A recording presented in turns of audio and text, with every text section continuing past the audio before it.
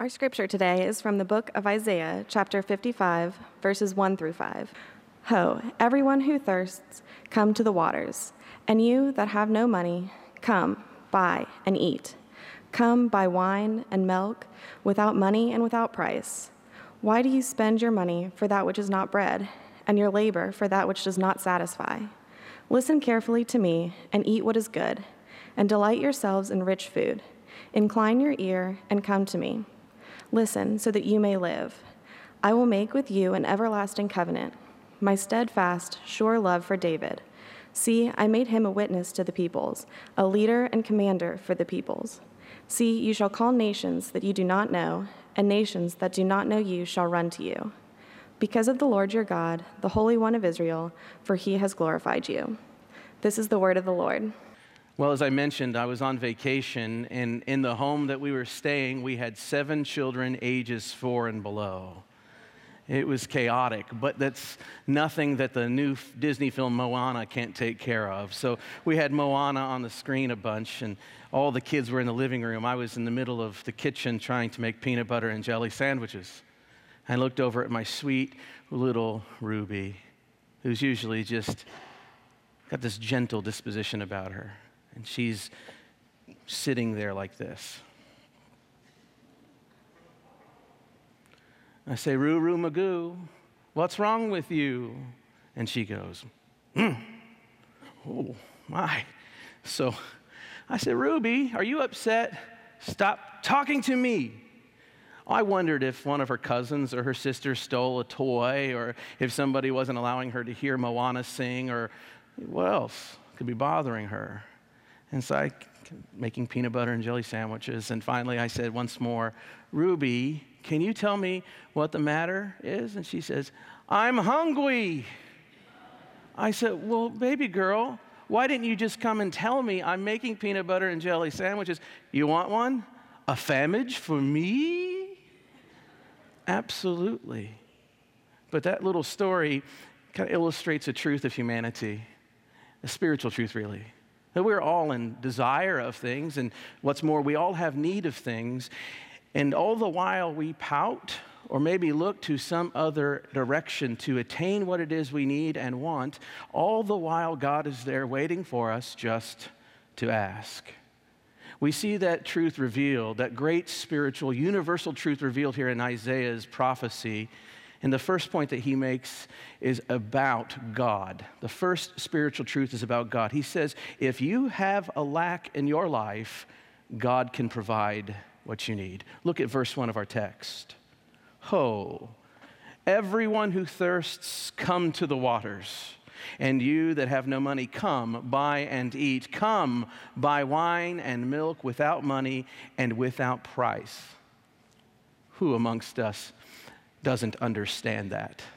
We have all been thirsty. We have all been needy. And there have been times when in those moments we have actually didn't have the resources to take care of ourselves. In high school, the great currency in the cafeteria was quarters. You see, when you would go to the cafeteria, in my high school, you probably had just enough money to get one of the ARA lunches, which consisted of whatever was on the menu of the day, and the beverage that came with it was white milk or water. But everybody wanted a pop. In the Midwest, that's what we call Coca-Cola or any other fizzy drink. We call it pop or soda or something. And the pop machines were in excess. They weren't things that came with your meal. They were out in the hallway, and people were always trying to go and get themselves a Coke or a Mountain Dew or whatever. I never had enough money. Mom and Dad never gave me enough money. It seemed like all I ever had in my pocket was a couple dimes jingling around, and I always wanted a pop. I didn't want milk. Are you kidding me? I was thirsty. I was thirsty for something I wanted. So I used to go around asking for spare dimes from people. And one time I was walking around the cafeteria just absolutely bent on getting a Coke. And I'm asking this table and that, anybody have any extra dimes or a nickel? I'll take a nickel. I'll take a nickel. And I finally go to one table full of the football players, and they said, Long Bonds, you're broke. Why are you always asking for money?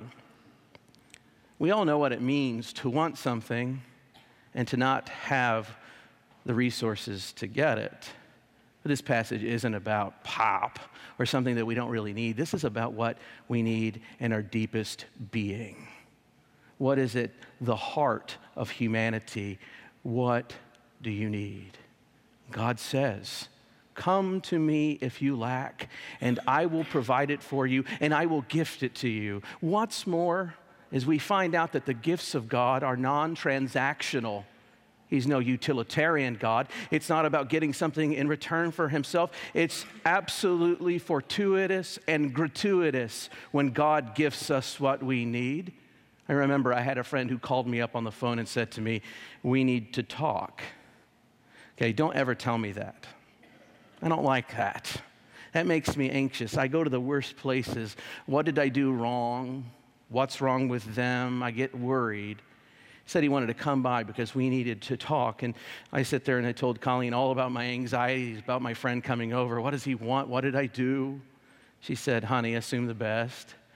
You know, probably he just wants to hang out and talk with you. Well, he comes in the door of my house, and then he does the next party foul in the Jared Longbonds rule book.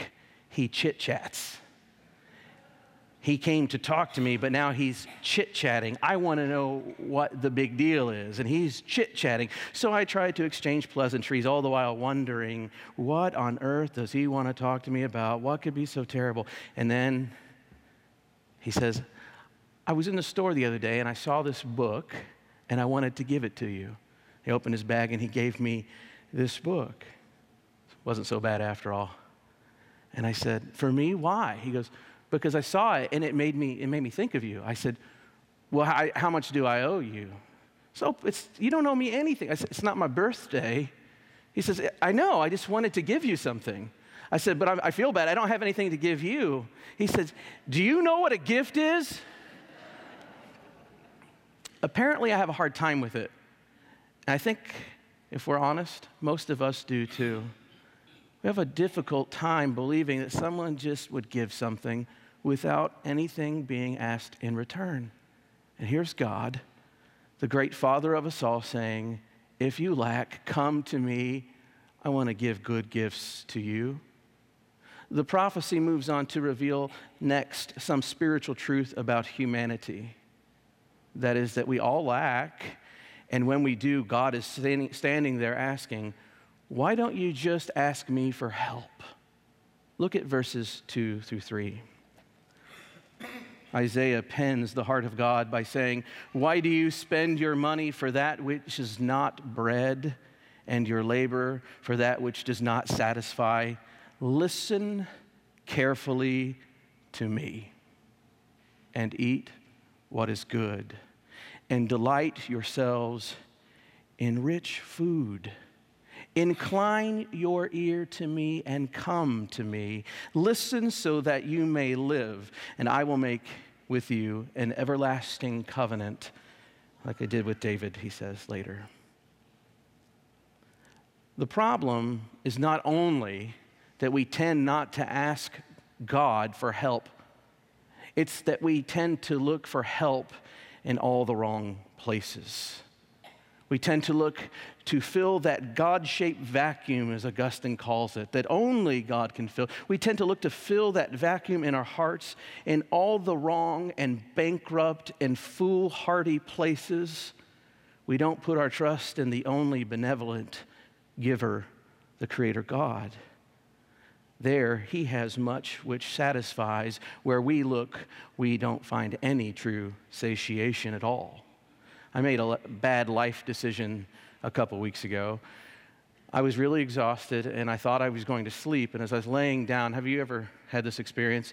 As your body is kind of etching nearer to that line of a sleepness where you're going to cross over into it, something happens in your brain, and you can't quite go any further. You can't let yourself go. And you just toss and turn and toss and turn and toss and turn. So I'm the only one who's ever struggled with insomnia, huh? I believe that none. And the thing is, I know all the things I should do when I can't sleep. I know that I should only allow myself 20 minutes in the bed and then get up because I need to train my body that that's sleep time and sleep space. I know that I shouldn't look at screens. I should read a book or clean up, do something quiet around the house. No, what I do is I toss and turn, and then I get up and decide I'm going to go watch television. So I found myself downstairs at about 11:30, 11:45, and I decided to watch this TV show. And there's this character on the show who was hanging out with some vegetarians for a long time, and he called his friend and snuck away from the group and ate a big old juicy double cheeseburger. In that moment, my stomach growled. I was hungry, and I thought a cheeseburger sounds real fine right now. I thought about it. I said, it's probably not a good idea to eat a cheeseburger this late at night. It's probably not a good idea to go to a fast food restaurant at all because the only thing open is McDonald's. But I want a cheeseburger. I'm so hungry.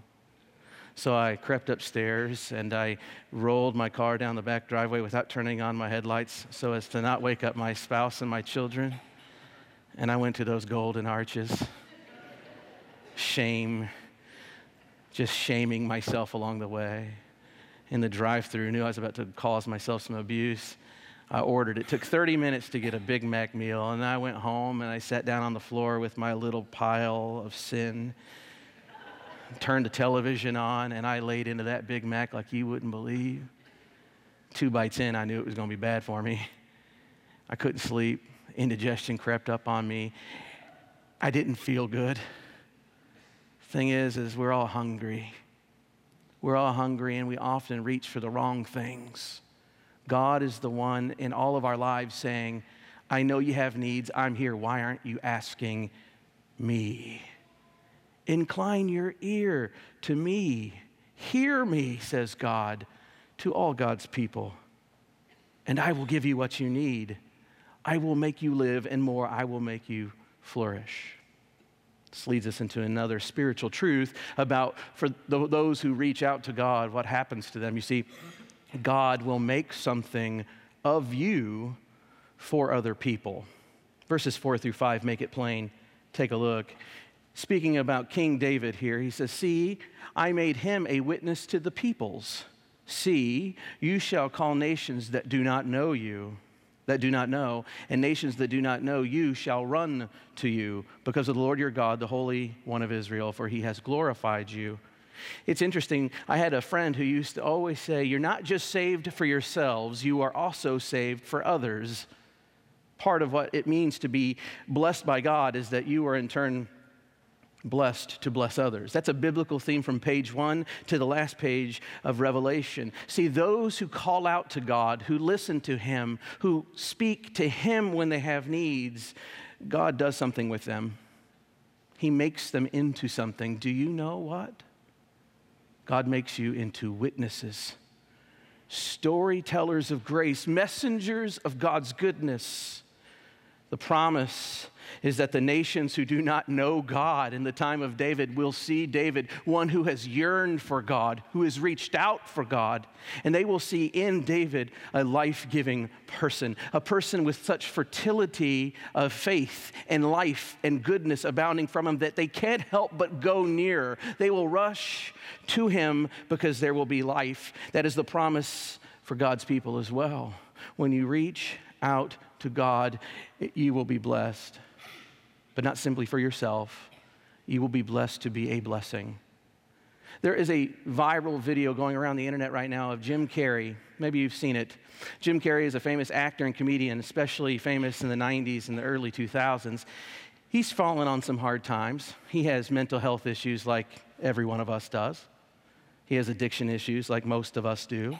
Struggles, but these ones were out of control for him.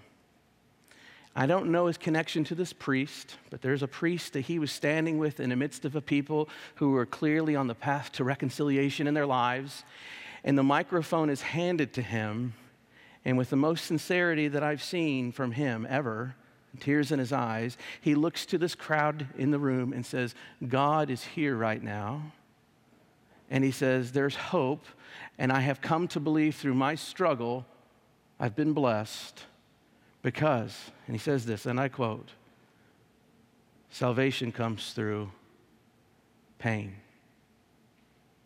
Salvation comes through suffering. Right there, he preached the gospel to people. Still blown away by this moment. realizing that even in his toil, he reached out to God and was blessed, and he was able in that moment to bless others. And now that the video has gone viral, I tell you today, it is still blessing other people. This is what happens when we reach out to God. God touches you, and you in turn begin to touch others. Friends, the truth is that God is the only one who's self-sufficient, full, and lacking in nothing. We, every single one of us, are contingent beings. Put another way, we're all very needy. There's a lack in our lives, and God's invitation throughout all of Scripture, and here specifically in Isaiah's prophecy, is that God will meet us where we are, that God will meet us in our deepest need and supply to us our deepest need. God will make you full, but only if you come to him. Only if you come to him. Now, how do we apply this today? I have a suggestion for us. I think that 99% of this room should start taking a little thing that we call digital Sabbaths. I don't know if you read The Atlantic, but there's a new article that's come out in it. And it's showing scientific data and proof that screen time actually decreases our mental health. We actually don't enjoy life much anymore when we're always following the stories of other people, always yearning to be somewhere else, or always editing the image that we want of ourselves out into the world. Quite basically, screens actually remove us from being where we are. What's the problem with that? Well, it means that you actually can't see God because you're distracted. As I was walking the beach this past week, I saw a young girl just like this on the beach. And the oceans are making beautiful sounds, and the wind's there, and the sun's in the sky, and birds are flying over. And then I watched her just do this, and then she tripped over a lawn chair, fell right on her face. I laughed at her privately, and then I asked for forgiveness from God. I'm kidding, I didn't laugh at her. But that's how we are spiritually. We got our heads in our devices, and we've got our heads in our own dramas, and we've got our heads in weird things that don't matter, so much so that we don't even know that we have some needs, and we don't hear God saying, I'm here to help you with the real hole in your heart. So let me tell you another story. I was sitting with Julie Dorney, who's a psychiatrist and member of our church, and we were having a meeting about something unrelated, and I told her that ever since I moved down to the senior minister's office, I've had chest fluttering, just fluttering in my chest. She says, what do you do? I said, well, the only way I can make the fluttering stop is I have to swing a kettlebell, go on a run, do something cardiovascular. And she says, cardio's good, do that, but not in those moments. You need to learn to calm in those moments. See, she suggested that I get this little app on my phone called Headspace and start doing meditation. So I did. I sat there in my office in the corner for about 10 minutes most mornings, but then I was doing it very, very well. So I sat there for 10 minutes. The first week, breathing, being aware of my breath, being in a chair, being present, quiet. My nose was not in a book. My eyes were not glued to a screen. I wasn't actively stressing over this possible problem or that one.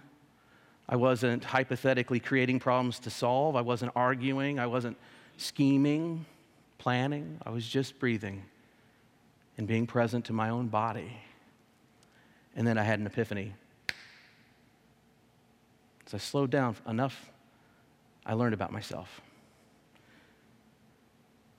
Almost a year being an interim senior minister, a search committee looking for a senior minister, becoming senior minister, moving homes, closing a child care facility with our church. All of it's been a lot harder on me than I realized. And I wasn't handling any of it well. So I was shoving it all down. If I didn't slow down, I wouldn't have known my need. But because I did, I was able to then turn to God and come to him instead of to another terrible, broken source to try to fill the hole and the hurt inside of me. God is there. God is not silent, friends. I challenge you this week to go forth and quiet yourselves enough to find out what you really need. God is there. He will meet you in your need. You just have to come to God. God bless you.